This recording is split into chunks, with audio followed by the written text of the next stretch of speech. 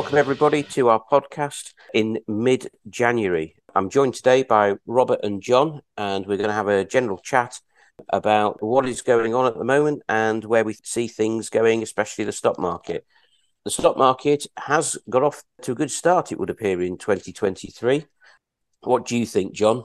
With the FTSE 100, obviously, oil has a decent weighting. Mining does too. So it's about the constituents of that main index that I think is part of the story.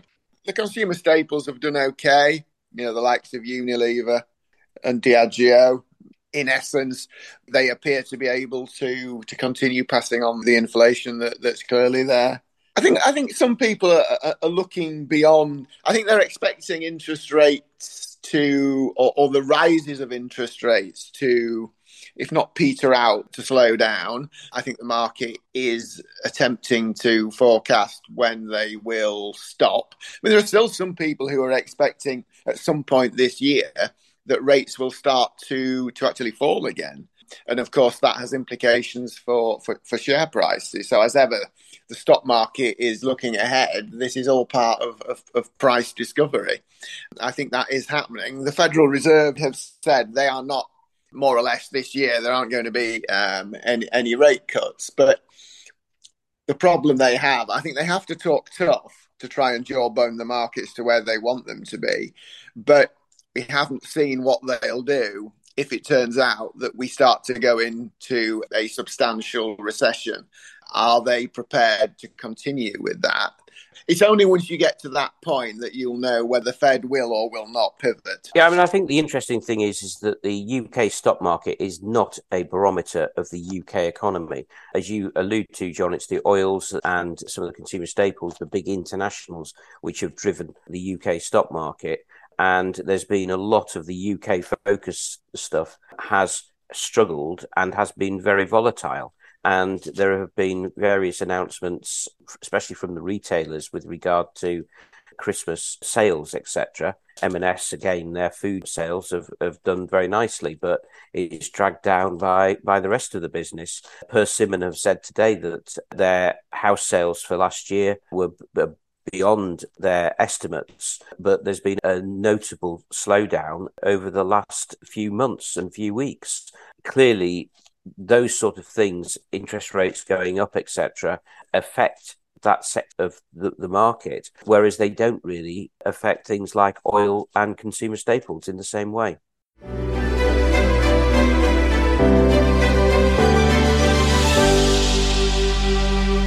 As we enter this new year, I suspect the focus of attention for a while longer is going to be the Ukraine and what Mr. Putin is going to be doing in that area and the effect it will have on us. In particular, it has been affecting oil prices. Also, the Ukraine provides an awful lot of fertilizer to the world, and also it is one of the biggest grain growers in the world. So that could have inflationary effects. At the moment, people are saying that we're past peak inflation. My opinion is that they might be right. I would be surprised if inflation continues at double digit for too long. But I do think it's going to remain elevated beyond where central banks think it's likely to be. And that will mean that interest rates will have to stay higher for longer. What do you reckon, John? I think inflation in double digits is probably not going to continue at this kind of clip. But I think a better question is, where is it going to just weaken to and then stay around? And my guess is it's going to be at least mid-single digits, which has implications for where interest rates go. And we're not at the point yet where we're going to see how serious central banks are about fighting inflation. We mentioned earlier about the Fed. Only once we see the economic damage of rising interest rates are you going to get an indication as to how serious they're going to be with regard to the fight against inflation. Because at the moment, we've still got interest rates that are steeply negative, meaning that inflation is way higher than interest rates. Now, if we end up with a serious recession, are they going to keep leaning into that policy in order to get inflation down and interest rates up? Bear in mind, if you were to draw some kind of plot line through the real interest rates, so that is nominal interest rate less inflation, if you did that pretty much through the 20th century, you're probably going to end up with a number somewhere in real terms plus 1.5% to 2%, something like that. So at the moment, we're still massively steeply negative. How keen are they to get back to some kind of normality? And I accept that we haven't been in conditions that you could call normal for probably 2 decades, the best part of. But ultimately, that's where things have to go back to. Do they really mean what they say, or will they buckle once a serious recession is globally upon us? Are they going to do that? That's the question we still have to ask. And I suspect that the likes of Persimmon, when their results come out and the stock price goes up, it's people thinking that they're making a guess on where interest rates are going to peak. And I think that's the most difficult question to answer at the minute. But I am nowhere near convinced that central banks like the Fed, like the Bank of England, like the ECB, are really going to suck it up and take it on the chin if it turns out that inflation is not coming under control. Are they going to lean into it if we have a recession and keep going in order to crush this in the same way that Paul Volcker did at the Fed in the late 70s, early 80s? My gut instinct is that they won't. I think the problem is that if you listen to the insolvency practitioners at the moment, they are hugely busy. And clearly, the small increases in interest rates recently are taking effect on businesses, whether it is the customer who is now no longer buying their product, or whether it's the fact that their interest rates on their loans have gone up, have suddenly made these businesses not profitable. That, I think, is going to be a theme of this year. I think that a lot of those zombie businesses, which have been kept going by ridiculously low interest rates, are now really going to start to suffer. And I think the other thing which is very interesting is the fact that there are, I think, about 1.4 million mortgages which have to be renewed during the next 12 months. And it doesn't take a rocket scientist to work out that they're going to be paying more for their mortgages, not less. I mean, I haven't seen UK data, but I know it's certainly in the States, their mortgage rates more than doubled last year. So, we're talking about the same kind of thing. I mean, this is what happens when idiotic central banks misprice the price of money. It's that simple. And as you use the word zombie, there's so many zombie businesses knocking around that could only keep ticking over because the price of their debt was at silly levels. Now it's starting to get repriced. I don't think it's any surprise now that your insolvency pal, that he's busy. This is what happens when you get so much intervention in free markets from central banks. They never stop meddling. They've meddled for the better part of 2 decades, and this is the mess that they have created. The problem is you can keep meddling, but ultimately, just like water, it's all going to find its own level. And I sense we've got to the point where they are no longer in control of policy in the same way that they thought they were. And that, what's got to happen is going to happen. And that's their problem. Their idiocy has removed virtually all their policy options now. I read a statistic that all these mortgages, which are going to be renewed in the next 12 months, the increase in interest rates will cost something in the region of £60 billion. Now, that is £60 billion, which is taken out of the consumer's pocket, which is a huge amount of money.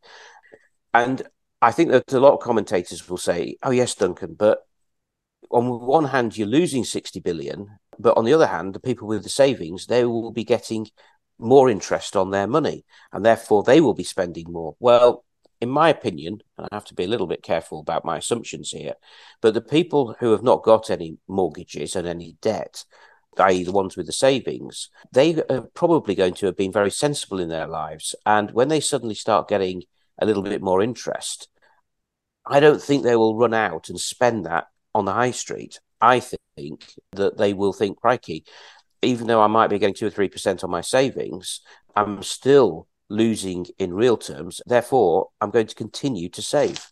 The people with the savings do not have a propensity to spend to the same degree that the people that have a smaller amount of savings. It's that simple.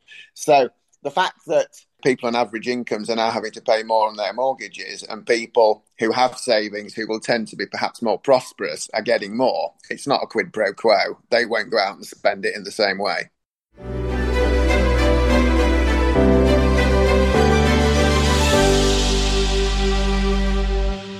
So the next 12 months is going to be very interesting. I'm going to quote Buffett: as the tide goes out, you see who was swimming without their trunks on.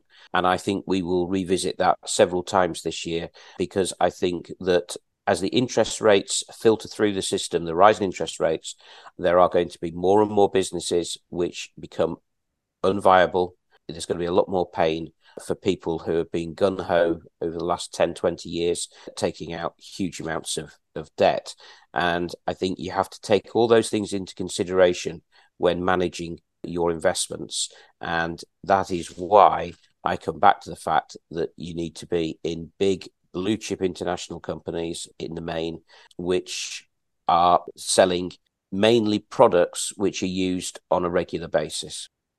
Yeah, it's the diversification. And to quote the late fund manager Peter Lynch, he used to talk about diversification, meaning that too much diversification actually kills your results. And I would agree with that.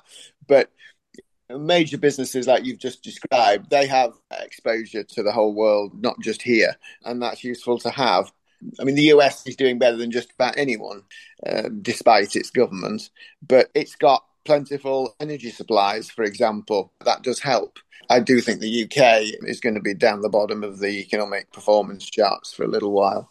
But you don't have to be stuck here. The fact that major businesses happen to be quoted on the UK market doesn't necessarily really make them UK businesses. I can think of loads of businesses where the vast majority of their sales comes from all around the world. And it's nice to have.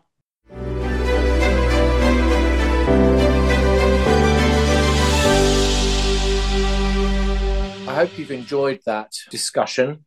As usual, we've knocked about our opinions about central bankers, interest rate policy. I think if you've listened to previous podcasts, you'll know where we're coming from. My missus said on January the 1st, what's your New Year's resolution, Robert? And I struggled to think of one. The usual was mentioned, like eating more fruit, drinking more water and drinking less alcohol, but none of those really appealed.